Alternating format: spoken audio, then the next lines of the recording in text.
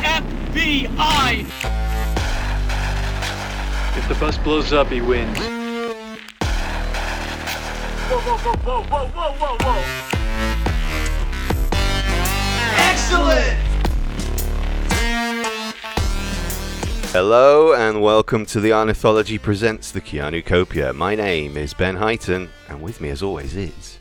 Alex Belletti, that's me. That is him. Got his name right for once. Hooray! Yeah. No.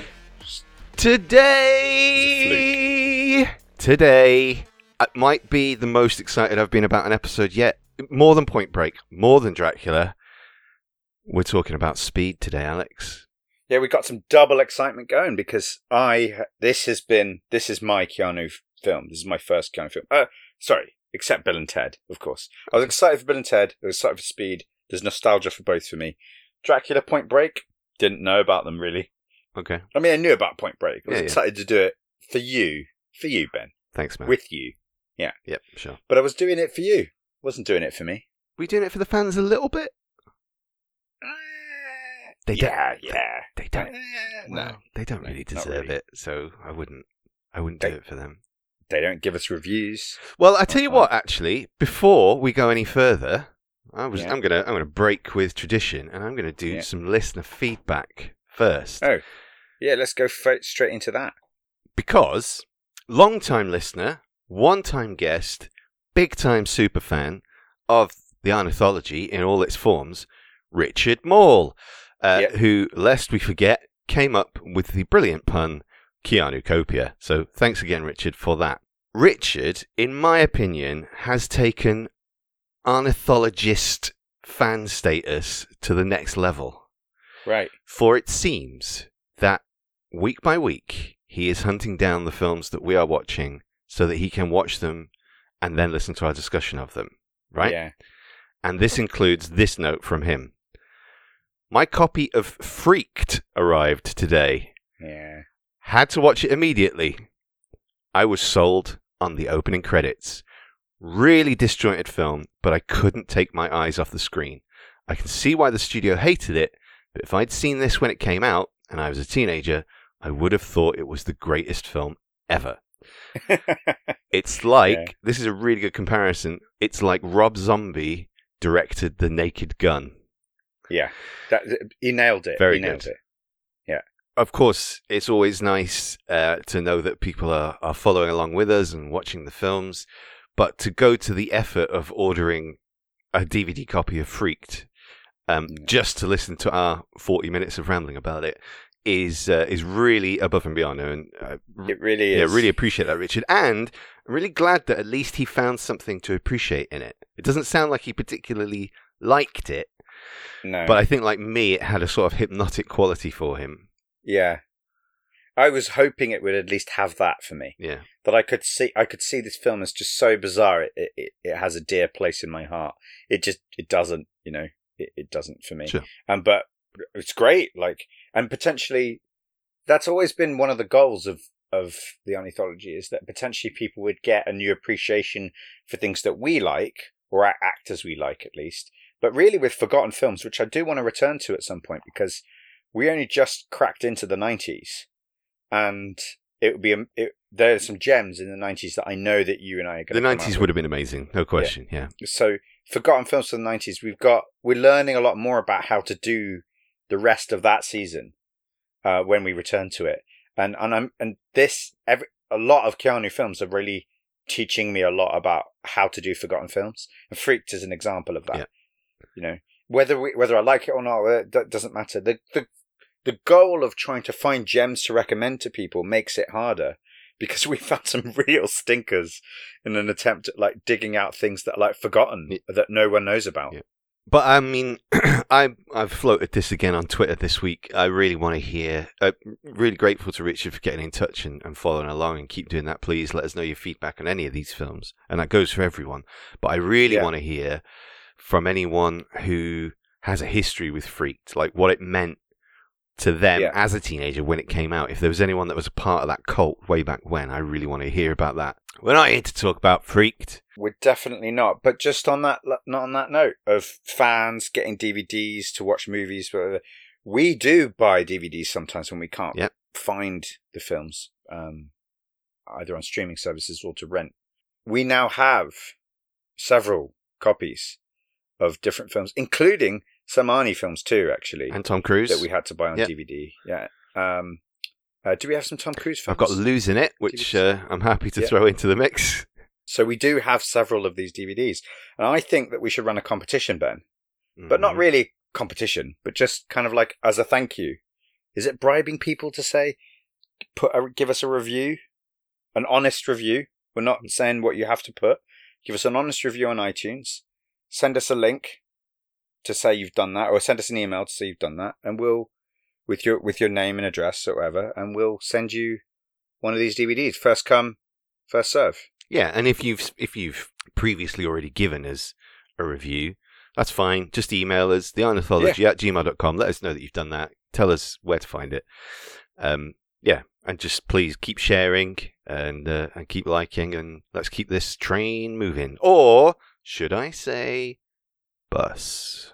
Let's talk about Speed. Speed is the 1994 film written by Graham Yost, directed by Jan De Bont, with a rewrite by, do you know this, Alex? No. Joss Whedon. Ah.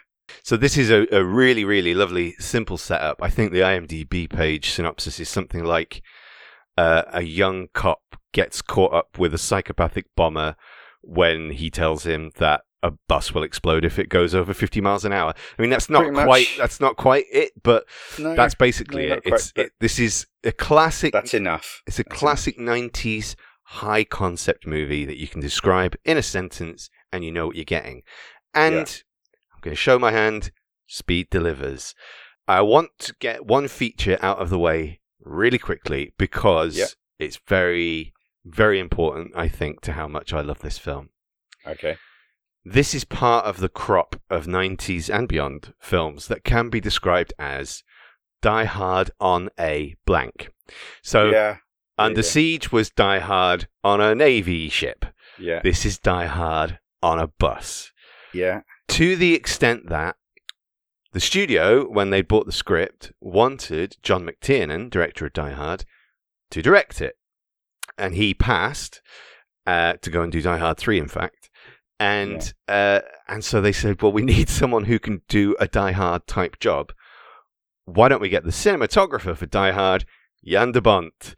And that is who directed this movie. And that is why not only is it Die Hard on a, it looks and feels so much like Die Hard at times. Right. Yeah. Welcome to the party, pal. I hadn't really thought that. When did Die Hard come out? 88. Right. My very first note is, oh my god, this is so Arniethology. Yeah. Like, this is so OG Arniethology. Yeah. That's what this is. And it's a 90s film with an 80s vibe, if that makes sense. Yeah, I mean, it comes out of that crop of, the high concept Jerry Bruckheimer kind of movie. Yeah. And it's more 80s than it is 90s. And it's got 90s elements in it because it was made in the 90s, and the fashion and the acting and everything, the quality is a 90s quality film. It could easily be an Arnie film too. Yeah. Like, I say easily. It would be a different film if it was Arnie instead of Keanu. I think it could easily be a Tom Cruise film. There's plenty of running and stunts. That is so easy. So easy. This could have easily been a Tom Cruise film. I don't think it would have mattered much at all to the film. It might have been better, I don't know. But Keanu's great in this. I'm sorry, I'm showing my hand. I really love Keanu in this. Within the first 2 minutes of him being on screen I'm like, that's the Keanu Reeves that I grew up with, that I want.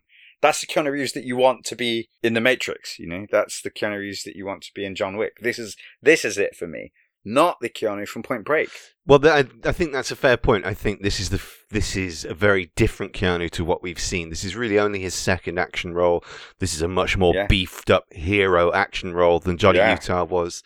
And he's more cocky and gung-ho than Johnny Utah was. There's none of that insecurity. There's none of that vulnerability. He's the guy who gets it done, you know? And that's the difference between having Catherine Bigelow like do your movie and Jan De Bont do your movie. Apparently so. It's like And the dialogue between Keanu and Sandra Bullock is just classically rubbish. I don't believe their chemistry dialogue. And yet you kind of do, because Sandra Bullock, right? She sells it because she's cute and she sells whatever, however 1D her character is. You know, Yeah. It doesn't seem to matter. But so is Keanu. Keanu's not exactly a nuanced... Dude, it's true of all of the characters in this film. They're cardboard cutouts. Yeah. But it's part of what makes the film work so well. Absolutely. Because one of the things that Speed does, it's a real movie. Like, it's on rails. Yeah, it's a movie. The whole It's a time. movie. And if it stopped for too long to give you all of these characters, background, and No, it's not that movie. Fuck It's off. not that movie. That is the thing about this film. It's somebody sat down, the editor even, or maybe it was there in the beginning in the script, but it's a 2-hour movie, not 2 Yeah, and a half, no, 2 2 hour hours, movie. Yeah. 2-hour movie that feels like a 90-minute movie. Yeah. Like, that's impressive. I wouldn't say it's lean, but it's definitely not fat either. It's chunky. You've got these chunks, I would say it is but lean. It takes you through it like fast. It just moves, the whole time. And the other thing is, I'm a big fan of well-structured movies. Okay, we need to address this. This is a film that was workshopped, rewritten, test screened, fuddled with, and all of that.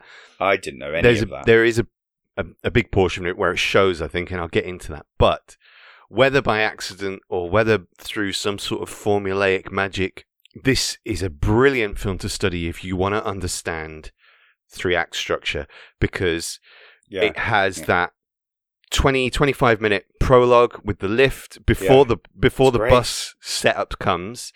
That's Act 1. Once the bomb blows up, that's the beginning of Act 2. I'll tell you what, that was exactly my note. Like, by the end of that sequence, knowing what's about to come as well, I was like, I wrote down, this is how you do prologue. Yeah.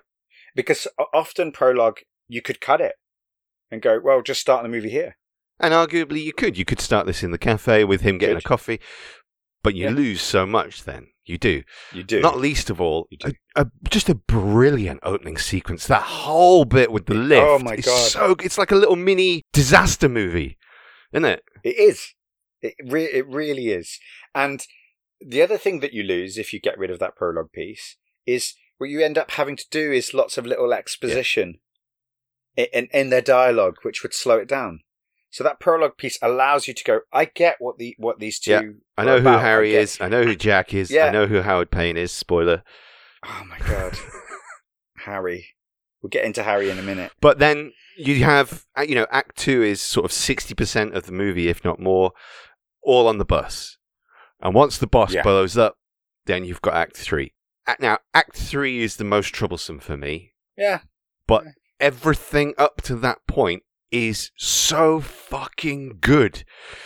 And yes, I saw an IMDb, sort of feedback reviewer, a normie, not a critic, said something like, all 90s cheese, but in a good way.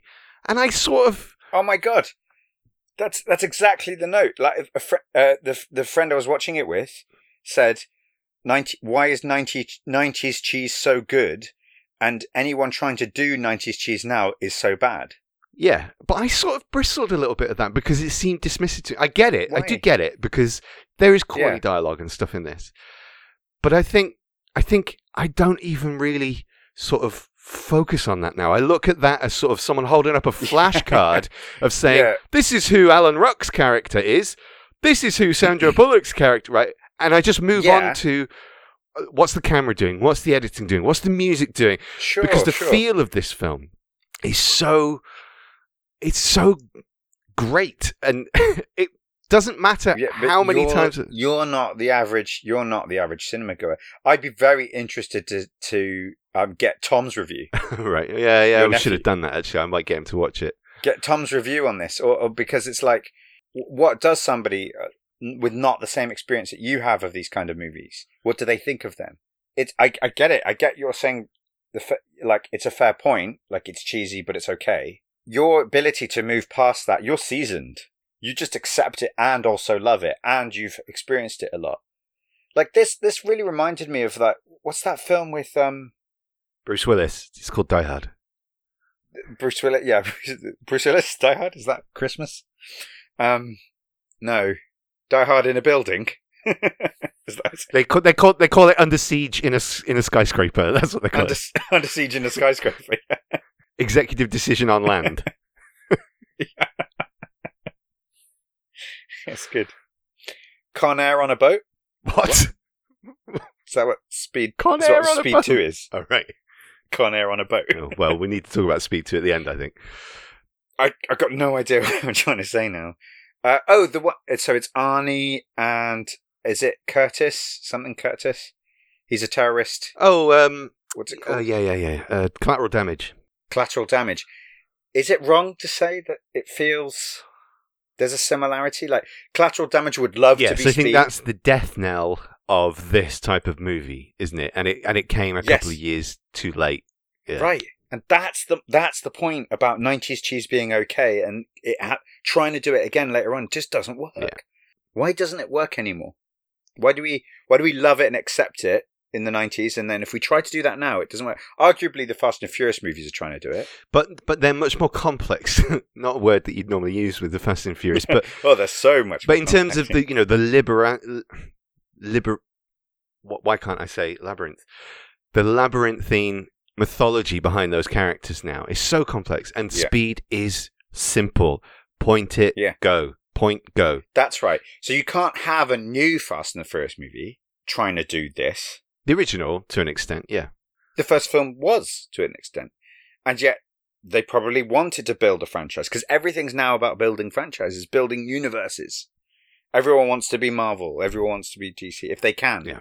If you can, it's stupid in a way to say, when you look at how much money those franchises make, it's stupid to say, no, I'm just going to make a standalone action film without any hope of sequels. Yeah. Oh, you got me thinking now, though, like, what was the last time that I saw a really nice, straightforward action film like this? Yeah. Do you know what? I think the answer is... Pacific Rim? No way, Maybe? man. No, that's a totally different breed of animal. But the reason that I think we probably don't is because we don't get the mid-budget movie anymore. You get the low-budget movie, you get the mega-budget movie. You don't tend to get the one in the middle, and this wasn't that expensive of a film, compared to the T2s and such. What's that film with Kiefer and Phone Booth? It's called.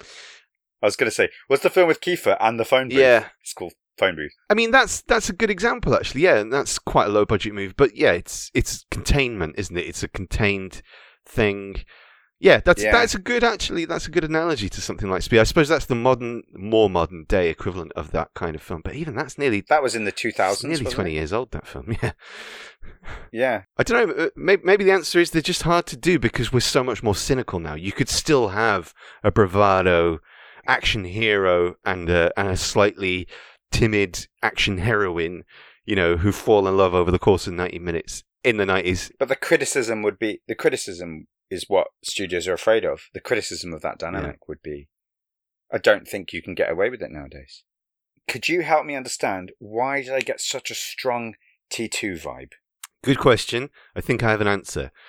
There is But the score as well, and there doesn't seem to be any link. I looked up the composer. Well, okay, so Mark Mancina, who did the score for this, quite an iconic score, I have to say, for sort of 90s action. I remember it playing at the Oscars that year, and everyone, recognized it as soon as it started playing. And he also did Bad Boys, which is very similar to score to this, and Twister, so he had a good time in the 90s. And it does have that kind of metallic pounding thing that Brad Fiddel's T2 score does. The other thing, though, that I think makes it feel like it's in the same universe as something like T2, and I would also throw in Bad Boys. Oh! To talk about in the same universe as T2, it's Miles Dyson. Well, there's that, but I think between this and Bad Boys and Joel Schumacher's Falling Down, there is a style of sort of sunset 90s LA. This is what LA looked like in the 90s. That's the reason. And I think that all changed around 2000 with films like Mulholland Drive that showed LA as having a seedy underside, and it's about darkness and broken dreams. Whereas in this period of the 90s, the pre-OJ LA, it was like cosmopolitan, hot, sweaty, slightly violent, but cool, all about beats and sunsets. And that's what this feels like. On Joe Morton, who played Miles Bennett Dyson, that is, of course, the reason that they couldn't send him in place of Harry and Jack, is because he doesn't know how long he can hold this. Yeah, he wouldn't be able to hold the trigger. Hold it.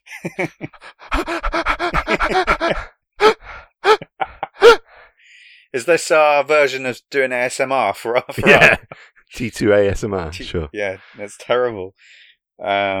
Sorry, anyone who finds those noises really distracting and gross.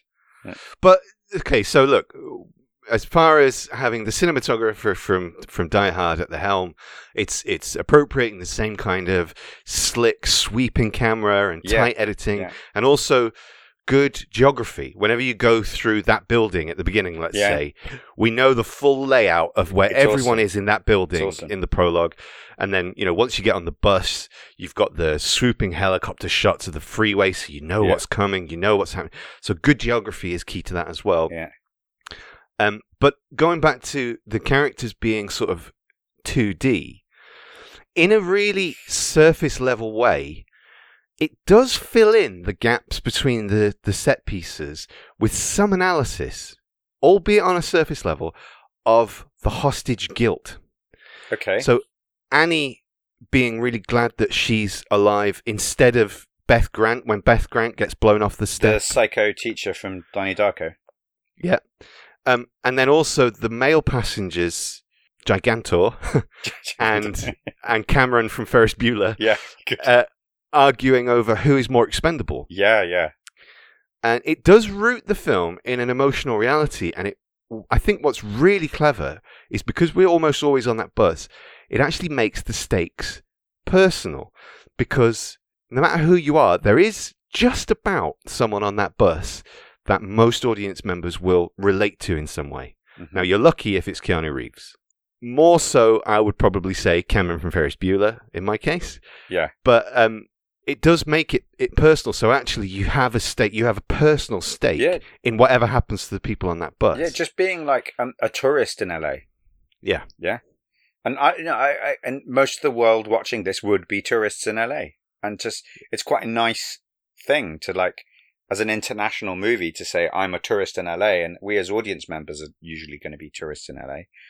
But even Americans visiting LA would often be tourists. Like LA is not the entirety of America, and you get all these archetypes. You get all these people from different walks of life. You get a criminal, you get an old granny, you get people from different communities. A real cross section of the community. Different cultures as well. Though you've got Latin American, African American. Yeah. And that is LA. LA is that cosmopolitan, and on a bus you'd get all that. It's one of the things, I think you're right, I didn't pick up on it at all, but I believe that is one of the things that makes the film so relatable. So this is one of the crucial components that Joss Whedon added to the script. When Graham Yost saw the finished film, he said, that's my movie, but that's Joss Whedon's dialogue. And the Alan Ruck character, the annoying tourist, was originally going to be an abrasive lawyer, and he was going to be the character on the bus. Dislikable. Yeah. Yes. The guy who fucks everything up all the time. Yeah. And he got killed in the original script. Yeah, well, And Joss Whedon's approach was, well, let's make him more likable, but still kill him, because then it adds some tragedy to the film, which is a very Joss Whedon thing to do. Kill the likable guy. Yeah. Coulson. But the studio said, no, I like the change in the character, but then let's keep him anyway. Like, let's have him learn whatever he learns over the course of the film instead. Yeah. Now, in understanding that that's what Joss Whedon brought to the script, and then also I just said about having those dynamics between those characters play out about, why shouldn't I get off the bus first just because I don't have kids in it? It's not a massive leap to fast forward 15, 16 years to the dynamic between the Avengers all arguing. Not and at you all. can see like that's the evolution of what he does. Absolutely. It's such a mind blower for me to know that Joss Whedon had a hand in this script. And when you say that, like, principally he was in charge of dialogue, in terms of changes to dialogue, that's what makes I kept saying to the person I was watching this, why does that work? That's a crappy line, but it works. And I'm like, I don't think Keanu's necessarily selling it better than he normally would. Or, I mean, he is. He's doing fine. Sandra Bullock, too. She's got some really cheesy lines. And it's like, they're all right. Well, in Sandra Bullock's case, I think it's because she's just so charming. Yeah, she's adorable. How can you not like her? But I was like, this is not believable, but they're selling it. It works. Well, it's not realistic, but it's just about believable. That's the better way of putting it. Exactly. It's not realistic. It's just about believable. Like, I don't believe that she still manages to flirt with him. Like, that's the thing that's so weird. Is like in this situation, and she even has a line of dialogue that speaks to it later on. But it's Buffy. There's a lot of Buffy dialogue in this, and I'm not as much as I am a Joss Whedon fan. I'm not a massive Buffy fan. Mm-hmm. I watched enough of it to get why it was such a big phenomenon. But really, I'm a Joss Whedon fan because of Avengers, but also Firefly. Mm-hmm. Sure. That's the main reason. Because again, if Firefly is good for anything, it's an exercise in character dialogue, both character development, having really rich characters, but also very economical dialogue that only that character could say. Yeah. And it feels like the character speaking, not the writer speaking through the characters, which is, that's how you do it. It's how you write that kind of dialogue. And he does that brilliantly. Yeah. He always has. And that's an element of this film that it says it all to me of like, that's one of the main reasons why I like this film. Even the punchiest of lines, which we'll come to. There's so many lines in this that now make sense as maybe a Joss Whedon line, maybe not. You know, might have been there in the original script. Go on then. No, I mean, we'll come to them because I really want. I just want to go through. There's beats throughout the whole film. I think if we do it in order, we won't get ourselves lost. Well, we have to talk about the setup. You know, the very basic setup that there's a bomb on a bus. The bomb is triggered once it goes above 50. Once it drops back below 50, the bus will explode. You can't take any hostages off the bus, or the bus will explode. Yeah, it's just a brilliant concept, rife with suspense. And you know that concept is brilliant when you can have a shot of just a needle on a speedometer. Yeah. Literally, all the jeopardy. That's it. All the jeopardy with one shot. A straight line is creating tension. That is brilliant. It's crazy. It is. And they fall back on that a lot, you know. Yeah. And something else I want to point out that is set up right at the beginning. The film has a subtext that I think people are trying to deal with in the 90s, and that is some kind of, are we going to be okay with this new technologies? Like the mobile phone was quite new still, and they're using that in the film, like to effect, like radio frequencies, radio technologies. We're learning about these things. The public is anyway, whereas usually you had to have millions to be able to use any of this stuff. You know, the TV broadcast, the screen, all this stuff. I think the 24-hour news cycle is a big part of it as well. Yeah, as well. And so that's throughout. And it's kind of, that's another part that I think gives it the Terminator vibe for me. It's a tech noir vibe without it being, technology is not necessarily conscious, but the way that Dennis Hopper uses it is so Machiavellian. It's like, here are these innocent things that we use every day. The bus. The watch. The cell phone. The watch, yeah. And I'm going to turn them around to make them killing machines. And he even has a line later on which is like, the purpose of these things, once they've been constructed, is to explode. And he's talking about himself. He is an explosive and volatile psychopath. And with the first second you see him, he turns around. He's very, not very skillfully, but skillfully pretending to be a maintenance guy in this elevator shaft. And he just fucking stabs the guy in the ear. In the ear.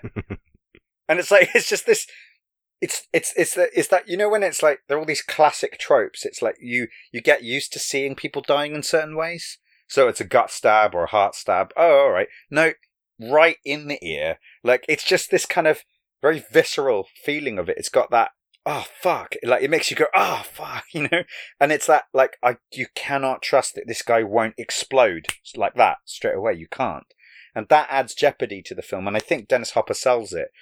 Admittedly, on this viewing, because I know every beat and I know what's coming, I'm not as scared by him. But it still scared me. It was a good role for him at the time. I think now we've had so many of those, I am a crazy psycho bomber kind of guy. That is the thing that really sticks out as you wouldn't do it like that anymore. No. That's a very But Dennis 90s bad guy. Dennis Hopper can still do it. Yeah, he's fun. Nick Cage, sure. Nick Cage, on the other hand, it would have already been, I think. I mean, that's who I would cast. If I was making a speed-like film today, Nick Cage would be my Mad Bomber. You have to. Because Nick Cage could still sell it now. Yeah. But back then, I think it would have been too much. I think he would have ruined it. Yeah, well, it wasn't that Nick Cage back then either, was he? He was still... Yeah, he also wasn't old enough to sell that retired cop thing. Dennis Hopper does it just fine. And the other line that's really early in the film that I like is when Harry says, "Fuck you," to Dennis Hopper's... Yeah. What's Dennis... Howard's name, Payne. so it's Harry and Howard. So Dennis Hopper character says, "Oh, in 200 years we've gone from I regret but I have one life to give for my country to fuck you." Yeah. And I don't know what he's quoting even. I didn't bother to look it up. I regret but I have one life to give for my country. Do you know what that's from? That sounds like a Civil War thing or something like that. There you go. It's some kind of American trope, like I am hardcore patriot, And he's holding hostage. He's like, that's what's brilliant, I guess, for the American audience anyway. He's literally holding hostage America. He's holding, and Jeff Daniels, sorry. Dumber. No, or dumb. Which one is he? Who can say? Yeah. Who can say? I think he's dumb. I definitely think Jim Carrey's dumber. I think he was Harry in Dumb and Dumber as well, wasn't he? He was. No, but I think there's an interesting thing in what you're saying of like, if Jack Traven is modern man, yeah, Howard Payne is the forgotten generation. He's like a Vietnam vet kind of generation, isn't he? Yeah. Of like, I gave everything to my country. Yeah. And you left me behind. So now I'm gonna hurt America. I'm gonna hurt you where you work, where you commute. Like he's a genuine terrorist. Like, right? Really, he's a domestic terrorist for sure. Really, he's using violence for political gains. Yeah, and Sandra Bullock's got that line like, "So what do we do to this guy? Do we bomb his country or something?" And it's like, it's really like pretty on the nose. Yeah, you could have that line in a film nowadays, I guess, but it's still a little bit like, I don't know really if that's okay anymore. But back then it was still a concern. But interesting to see how like a member of the American public could actually understand that, like, yeah, we must have pissed this person off somehow. Yeah. And then Keanu's retort is basically like, "Nah, just a psycho." Like he's just angry and is just a psycho. And it's like, but he isn't. That is the point. I mean, we don't really get to understand why Howard Payne is doing this. They don't bother explaining it, but you can tell, like, maybe he's deaf in one ear because he's holding the phone to the other ear. He definitely can't hold the phone with his other hand that's been mangled.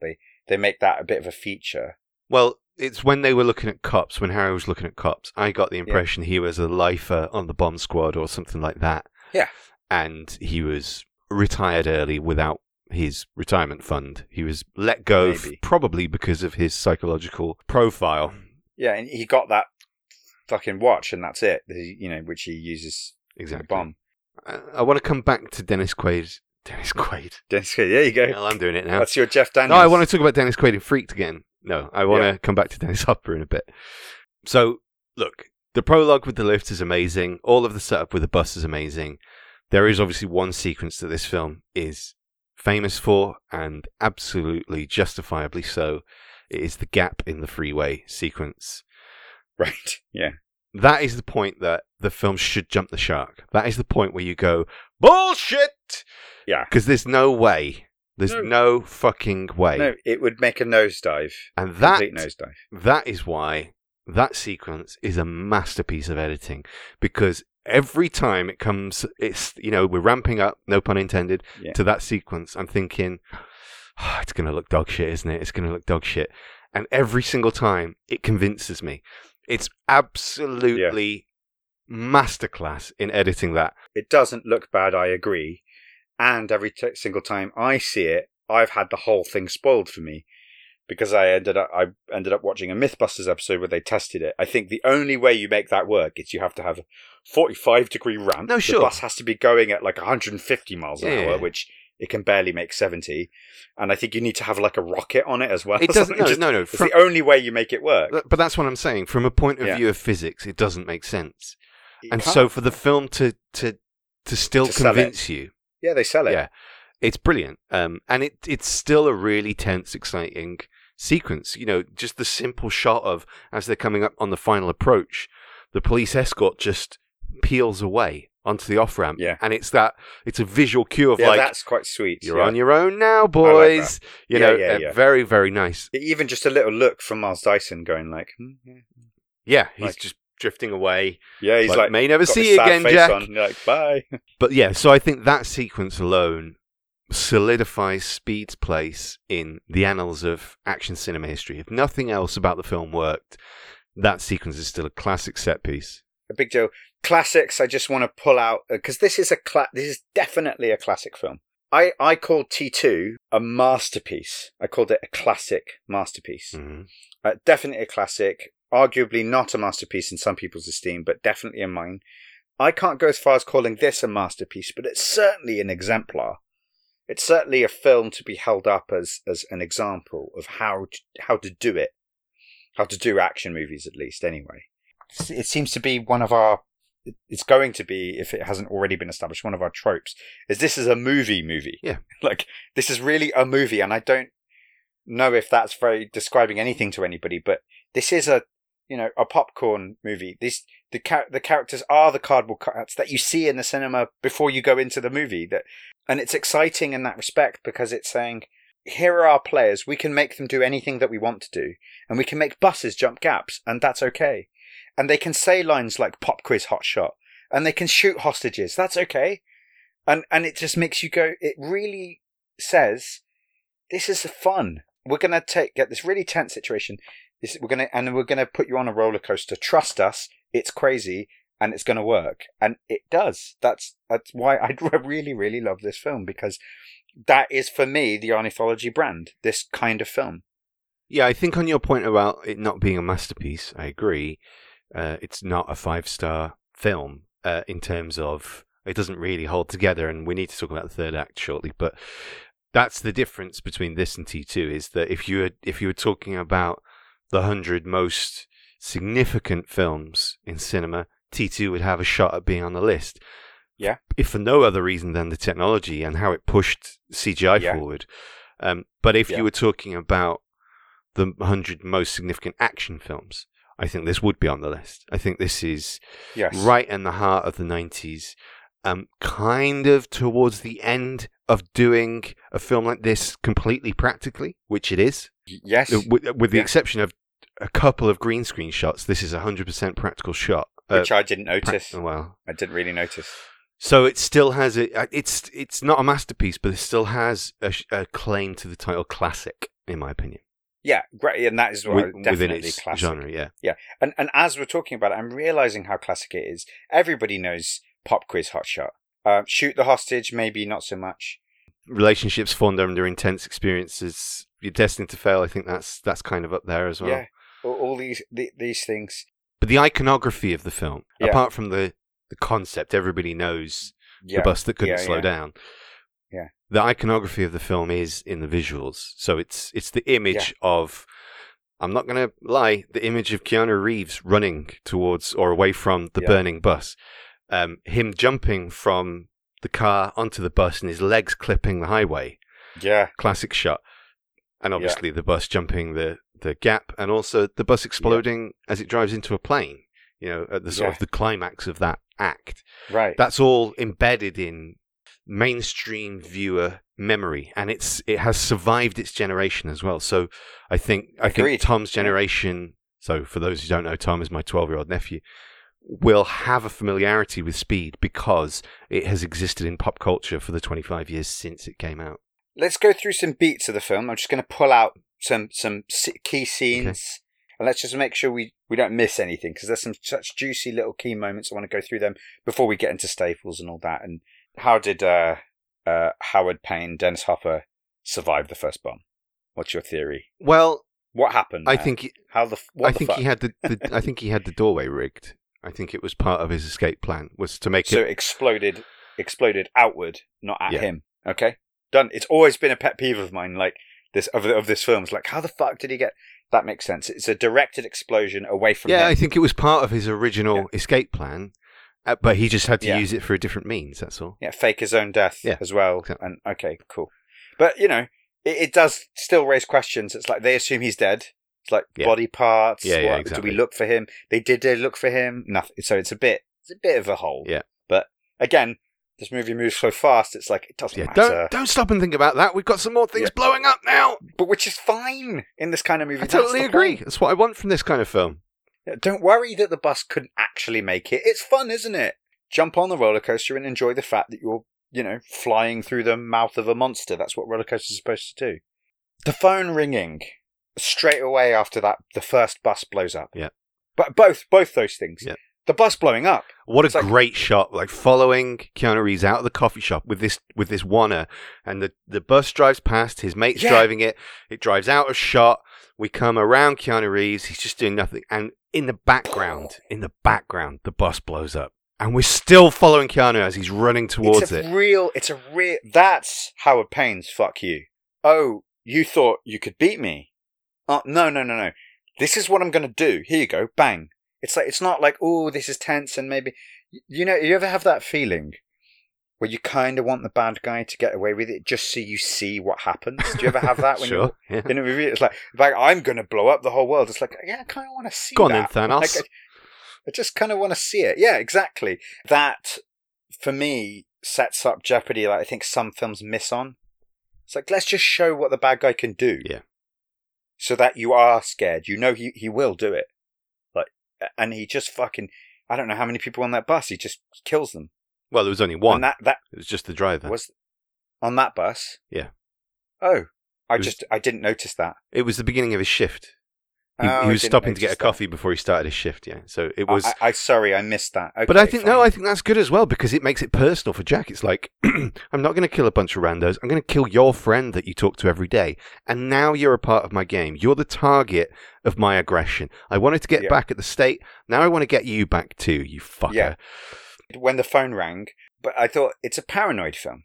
Is that true to say that it could be classed as there's a bit of a paranoia thing? I guess the only when I think of paranoia, the only thing that applies to this film would be, again, preying on the audience's sense of domestic terrorism can get you anywhere. It can get you in a lift where you work. Yeah, you don't have to have bombed someone's country for them to be pissed off at us. Exactly. It could be somebody from our own police force that would do it. Yeah. Yeah. Keanu almost getting on the bus the first time. Yeah, like sure. running for the bus, smashing the window. That's brilliant, Like, come on, Boys really got a hard on for this bus. Yeah, that's it. And then stealing the guy's car, right? Hey, man, it's not a stolen car. It is now. Yeah. Like, brilliant. Using that car as well. And then it's ramping up the speed. Yeah. It's like, because the bus is not quite on the freeway. There's a bit of traffic before it starts flowing. It hasn't got up to 50 yet. The bomb's not armed yet. And he's trying to get there. He almost gets there before the bomb is armed. Misses it. The bomb is armed. So now he's in this situation. The bomb's armed. He has to tell them there's a bomb on the bus, but don't slow down. Like, the first thing you want to do when you have a note slapped on your windscreen that there's a bomb on the bus, the first thing you want to do is, better stop the bus. Yeah. Nope. And that's another thing is, no matter how many, I don't know I've seen this film that many times. This was maybe the fifth or sixth time I've seen it over the years. About the same for me. Yeah. And I know, like you said, I know the beats. I know what's coming next in the dot to dot. I can't remember how they do it. Exactly. And when he's like in the car in front of the bus, I'm like, how are you going to get this guy to keep it above 50? Yeah. And it stretches credibility, but just keeps it from snapping. There you go, okay, yeah, that was actually really well done. And it's genuinely tense every time. That's the thing. Yeah, it is. And that's one of the things that gets pushing the star rating up, because the film says, I want to do this for you, and then it just does it for you. That's it. Yeah. Ultimately, all our critique, all our whatever we're doing doesn't matter to me, because it says that's why we love films, because we want a film to say, hey, do you want to experience this? And we're like, yeah, I'm up for that. And you go and you experience it. Do you want to feel something? Like, that's it. If you want to go to a film and have a good hard think afterwards, Speed ain't your film. But if you want to feel something and then come out of the film feeling like you just had 3 coffees and you're dying for a cigarette, Yes. speaking personally, Speed Yeah. Speed is that movie. Definitely. He gets on the bus, okay? I can't even remember how, it doesn't matter. Well, he jumps on through the doorway, doesn't he? Yeah, he opens the doorway and jumps on from the car. Did Keanu do that stunt? I know that comes in. He did. Did. So that's another thing, is that this film really, not all the time, I don't care anymore about watching making ofs. This film really made me want to watch a making of afterwards, Yeah, but so- I watched it too late. So this is a good precursor to the John Wick films.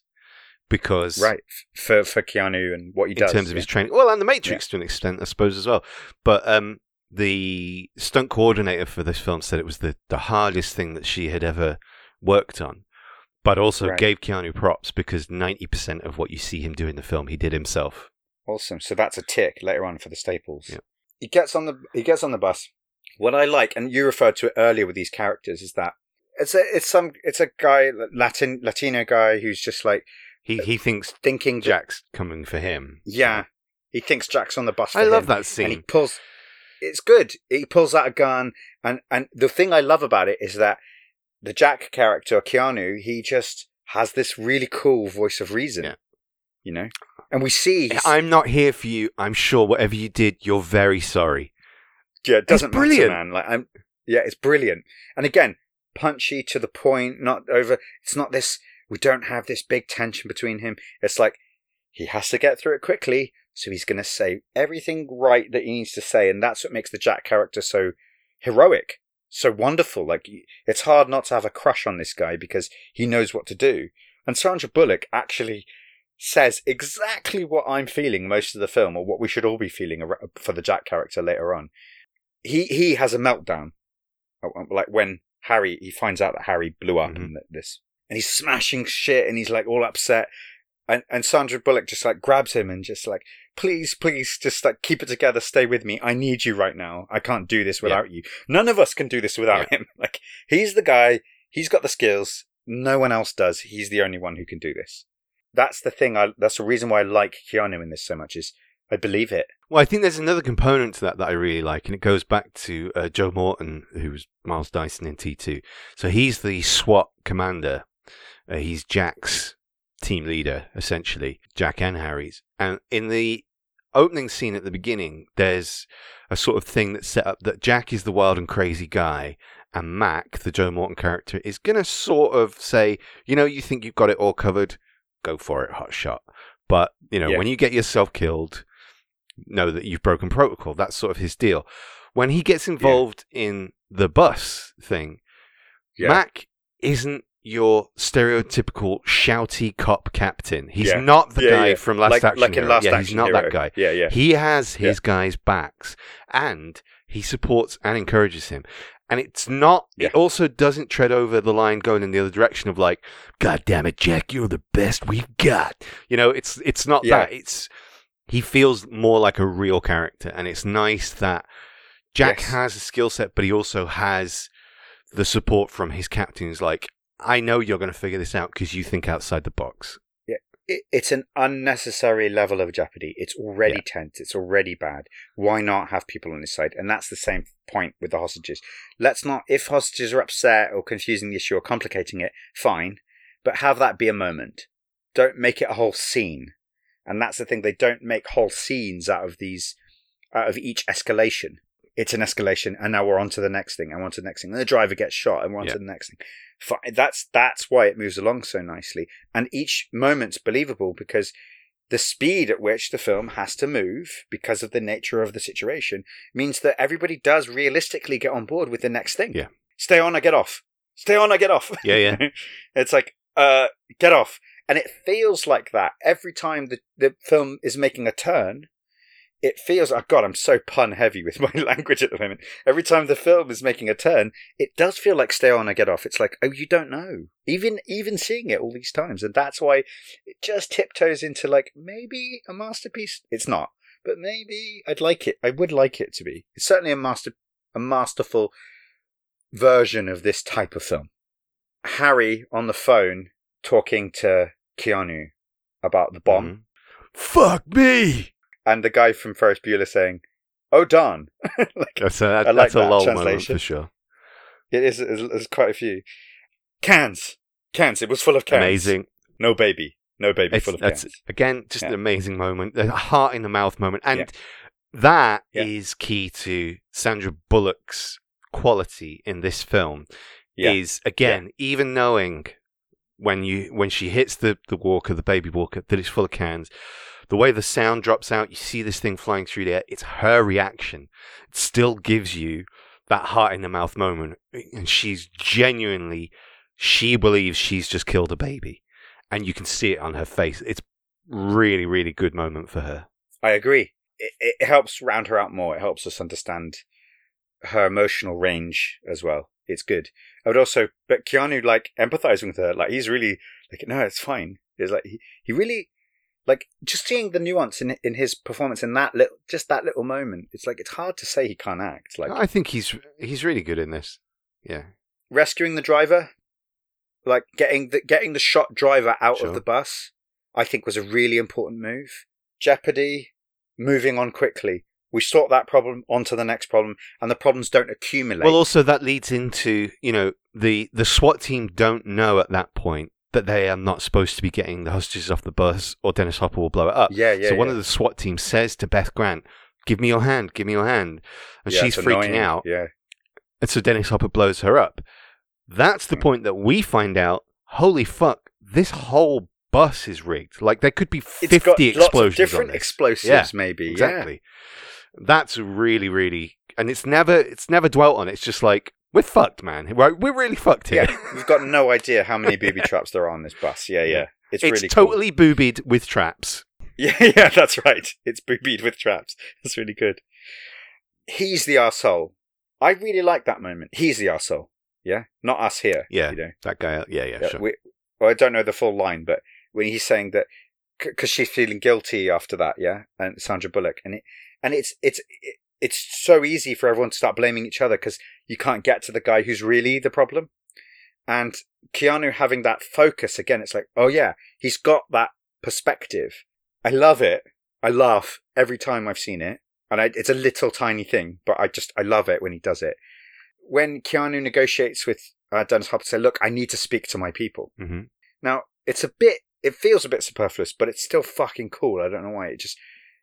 The way Keanu just like steps off the bus, steps onto a car, and he's just on the edge of the car, like, chatting to his, like, this is how I chat most days. I just like, it was so casual and cool. Yeah. It was really cool the way he just sort of. Okay, now hang on. We're at the airport now. Have you got any points to make before the bus explodes? No, just the way that Mac keeps saying "Don't get dead." That was my last. Before "Don't get dead." I really like Joe Morton in this. I really like Joe Morton in everything, to be fair. But he's phenomenal. Yeah. So the sort of the action climax for me, the most sort of satisfying payoff in the film, is the double whammy of Keanu and Sandy Bullock being the last two people off the bus, sliding down the runway on that ramp. It's so cool. It's so superb. It's a great shot, and then the bus is hurtling towards a plane that's being moved down one of the runways. Are there passengers on the plane? No, because it's being towed. Although I did feel for the guy driving the tow truck. Yeah, he really legs it, doesn't he? And then just as the bus is about to collide with the plane, it drops below 50 and it explodes. And we get what we really wanted, which was an explosion far bigger than we thought we were going to get. And it's really, really satisfying. It is. Now, this is the point where, arguably, the film does jump the shark. Because everything after that, trying to trap Hopper when they are delivering his money to him, the film kind of breaks its own rules of logic.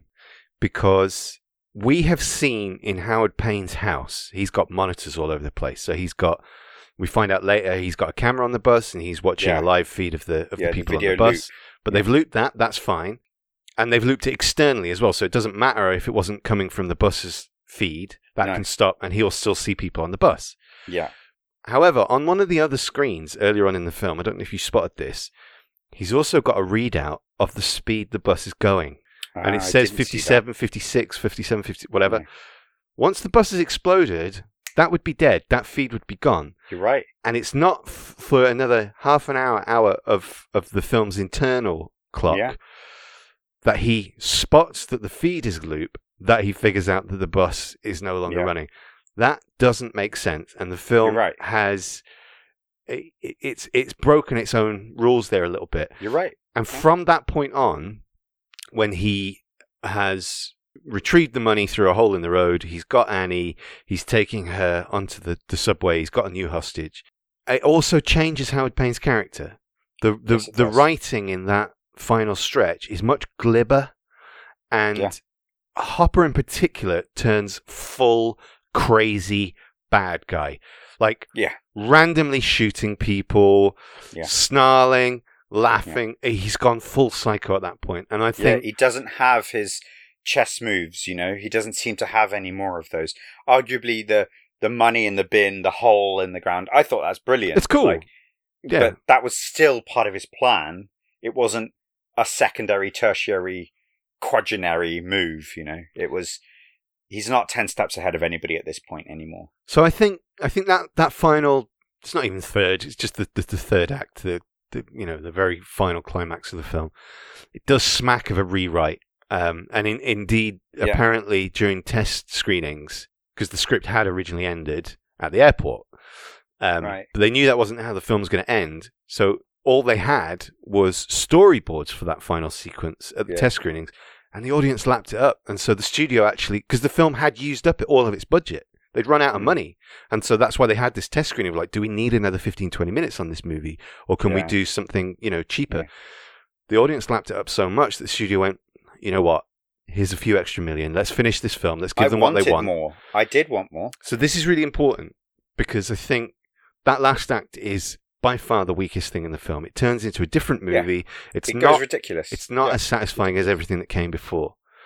And yet, for some reason, it doesn't bring the film down. It doesn't lose a star for that. Because I've been so completely satisfied by the first hour and a half, hour and 45 of this movie. And I still get what I really want at the end of the film, which is the train comes off the rails, it smashes to pieces, it flies, onto the street of LA, and they survive, right? The bad guy's dead. Keanu and Sandra Bullock are together. His head comes off. Like, he's definitely even dead. Even that is a terrible line. Yeah, well, I'm taller. It's terrible. Yeah. And that's really, really bad. That's a bad Joss Whedon line. That's like it is a bad, the line. It is.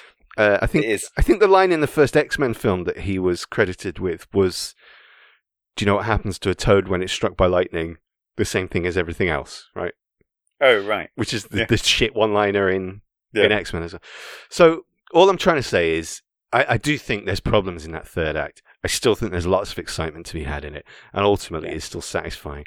But what a credit to the filmmaking finesse of everything up to that point that it can't ruin the film for me. Yeah, I agree. And I think there's an element that we've talked about lots, and at least privately, if not on this podcast. It's that thing of when a script takes a concept and says, right, let's just push it further. And that's one of the reasons why I think it gets away with it. Because it's saying, we've got all this set up. Let's see how nuts we can go with it. Now, it's really lazy that it's like, should we jump a train now? Yeah. We jumped a bus, let's jump a train. Yeah. And it doesn't make any sense either. If you can speed the train up, surely you can also power it down. It's like, fair point. It's like, and so there's lots of things that's like, oh, let's speed it up to make the jump. And where is the jump? I didn't get it. And it's like, I'm going to jump out of the subway. No, he just jumps the tracks because he's going too fast around a curve, so it jumps the tracks. But anyway, they fucking pummel their way through the fucking street. It's insane. Like, and again, it's the same as the bus jump, but it's another level. And I don't mind it. If you want, what you get in the last half hour is a mini sequel. Yeah. Of like, okay, now it's Keanu and Sandra Bullock on a train instead of on a bus, and it's like, that's okay. And I think it kind of works. Extend it any more than you do. It's a terrible sequel. Yeah, and I think again the reason that it still works is there's genuine emotion from both of those actors, Bullock and Reeves. Oh my god! Like when Sandra Bullock is like still chained to and she's saying to the thing, you've got to go. Like, she knows she's going to die. It's a good moment. And when he rages out again and he's just trying to kick the fuck out of that pole, like, Yeah, they're really good. They're really, really good together. Here's a thing that I think is what's why it works. Normally, when characters are supposed to be having a moment, the action kind of fades, the noises fade, and you get some close-up shots of their faces and the dialogue becomes really crisp. Uh-huh.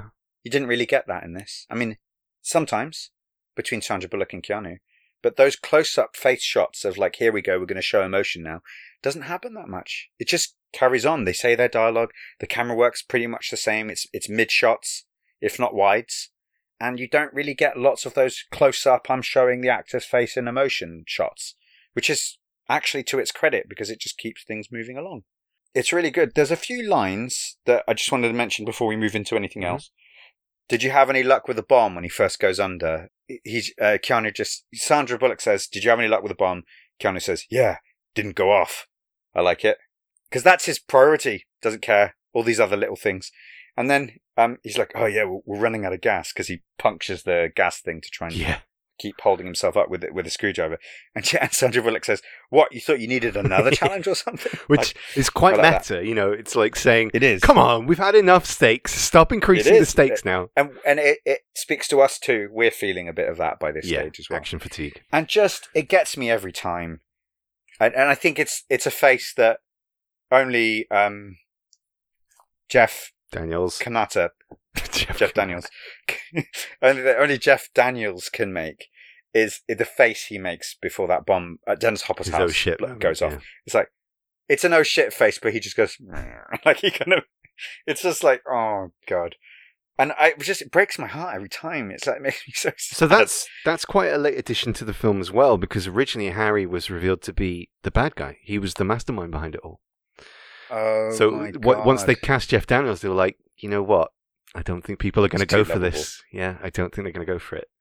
Would have pissed people off. Would have pissed me off. Yeah, I'm glad they went the way they did. He's lovable and cute, and it actually helps us understand, the Jack character. Like, Jack doesn't lose it ever with any of the other shit that's going on, but his buddy dying, it's like, all right, you can lose it.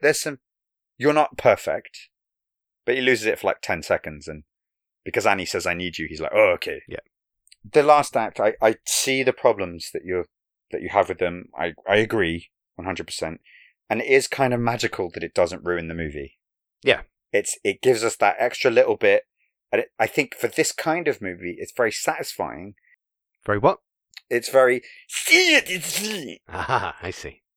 And often, if this film ended at the airport, it would be like, oh, okay, yeah.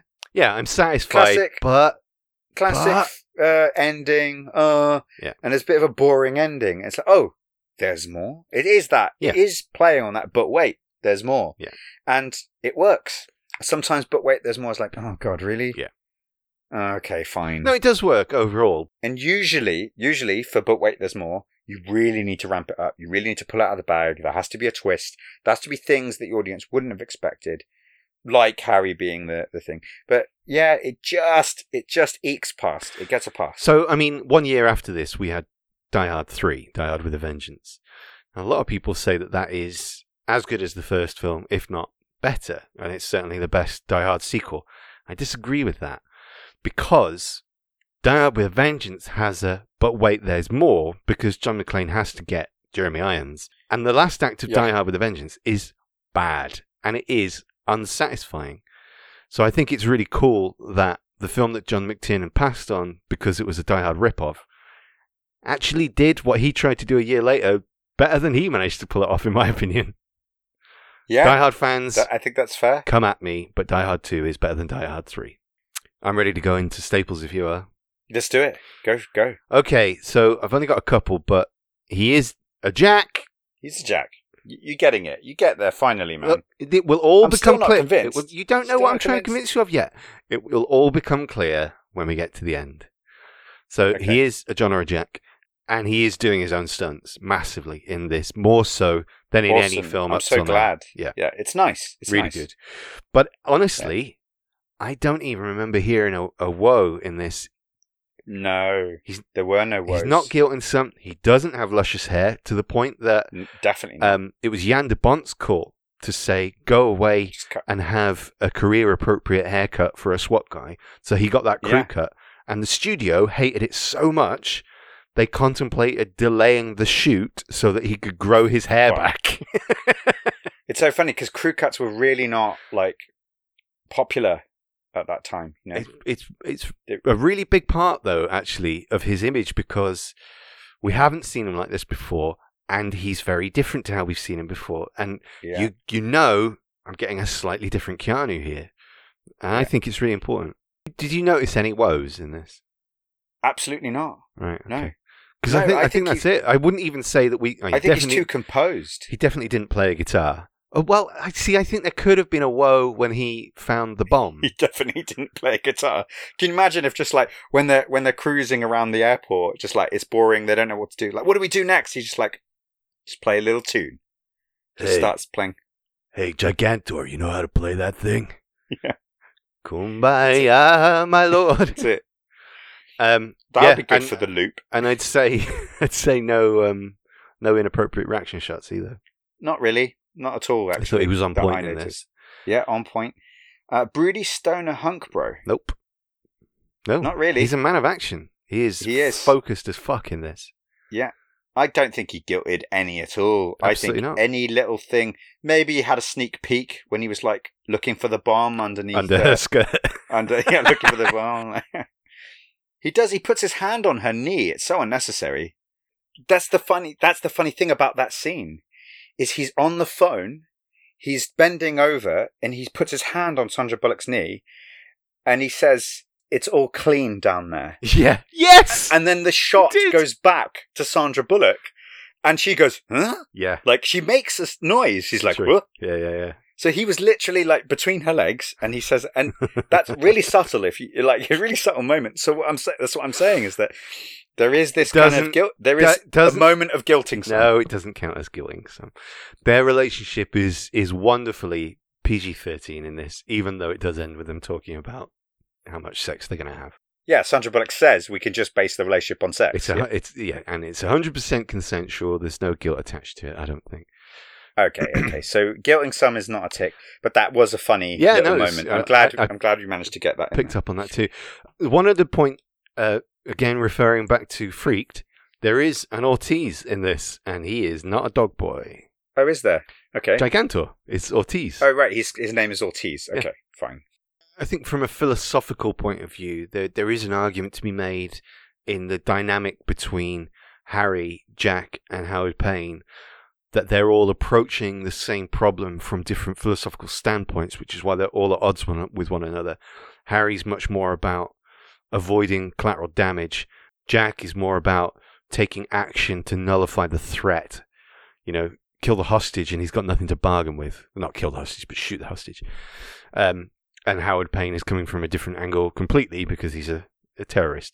So I think if this were, say, Christopher Nolan's Speed, those philosophical standpoints would be played up a lot more. But I think really we're reaching a little bit there, trying to make it about anything other than function of the script. Yeah.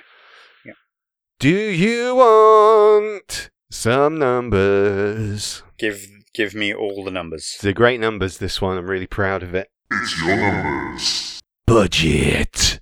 $30 million. Now, yeah, that's high. That's high. Not that high. That is less than Dracula. Right. And I think it's less than Little Buddha. This cost less than Little Buddha. Definitely made more. Well, you can't do as badly as Little Buddha did. My only point about the budget is, again, that's mid-ish budget for a tentpole action film around this time, and I think it's easy to forget. Sorry, tentpole action film? Meaning, like, what a studio is going to pin their summer takings on. Oh, okay. And it is easy to forget that in 1994, no one saw this film coming. This was not going to be the big hit of the summer.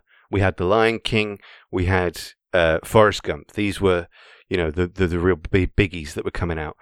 And it was the confidence of the studio after the test screenings and how well people responded to it that they moved it up the schedule by almost 3 months so that it came out in the beginning of June. And it became their big summer hit because it looks like a film that costs a lot more than it did. It really works within the confines of its budget really well. Keanu Reeves' salary was $1.2 million. So not that big, especially when you consider he got $1 million for Freaked. Yeah. And he's doing a hell of a lot more on this one. His fee's $1 million. Yeah. Yeah. At this time of his career, that's his fee. Yeah. All I'm saying is if you'd got a Bruce Willis or a Tom Cruise or someone, it would have cost you a hell of a lot more. 5 to 10 maybe at this time of their careers. If not more. So, but it's Keanu's like he's a contender because his fee's lower and he'd do just as good a job. His salary directly after Speed came out went up considerably because the worldwide gross of this film was $350.5 million, which is a monster. It was in the top 5 worldwide that year. No one expected that to happen. It was a genuine phenomenon. It went on to be nominated for 3 Oscars for Best Editing, Best Sound, and Best Sound Editing. It lost Best Editing to Forrest Gump, which I think... Fair enough. I don't think that is fair enough, but I think Forrest Gump got the editing award because of the effects. I think the editing is more effective in Speed. Yeah. I mean, I think it's hard to determine. Sometimes it's difficult to determine because... I mean, Forrest Gump got a shit ton of awards, didn't it? It won all of them, yeah. Right, so give it to Speed. That's what I say. Right, exactly. Just give it to Speed. And if for no other reason than the freeway sequence, like that sequence doesn't work without world-class editing. Listen, the editing in this is bang on. Yeah, it's brilliant. perfect. Like, there's nothing wrong with it. But it did win Oscars for Best Sound and Best Sound Editing. It currently sits on IMDb at 7.2, and it has a Rotten Tomatoes score of 94%. Deserved. This I think is, in the Keanucopia, one of the biggest hitters we're going to have, and it's certainly the biggest hitter we've had so far. Oh, so far, for sure. Yeah. Absolutely, for sure. Yeah. None of that surprises me. The 300 million, like, it's 350. Yeah, 350 million. That like really surprised me. I'd like a chunk of that. That wouldn't be nice. Well, Keanu did get a chunk of that. Yeah, a tiny chunk relatively. Yeah, I'm not surprised his fee went up after this. When we get to Chain Reaction, let's see what his salary was on that. He's like, you know what? You'd get paid $1 million and like you're the main star in the film, and it's like. You go to your agent after a summer like that. Keanu, baby, great news. The film's performing great. It's going super. Yeah. So can I?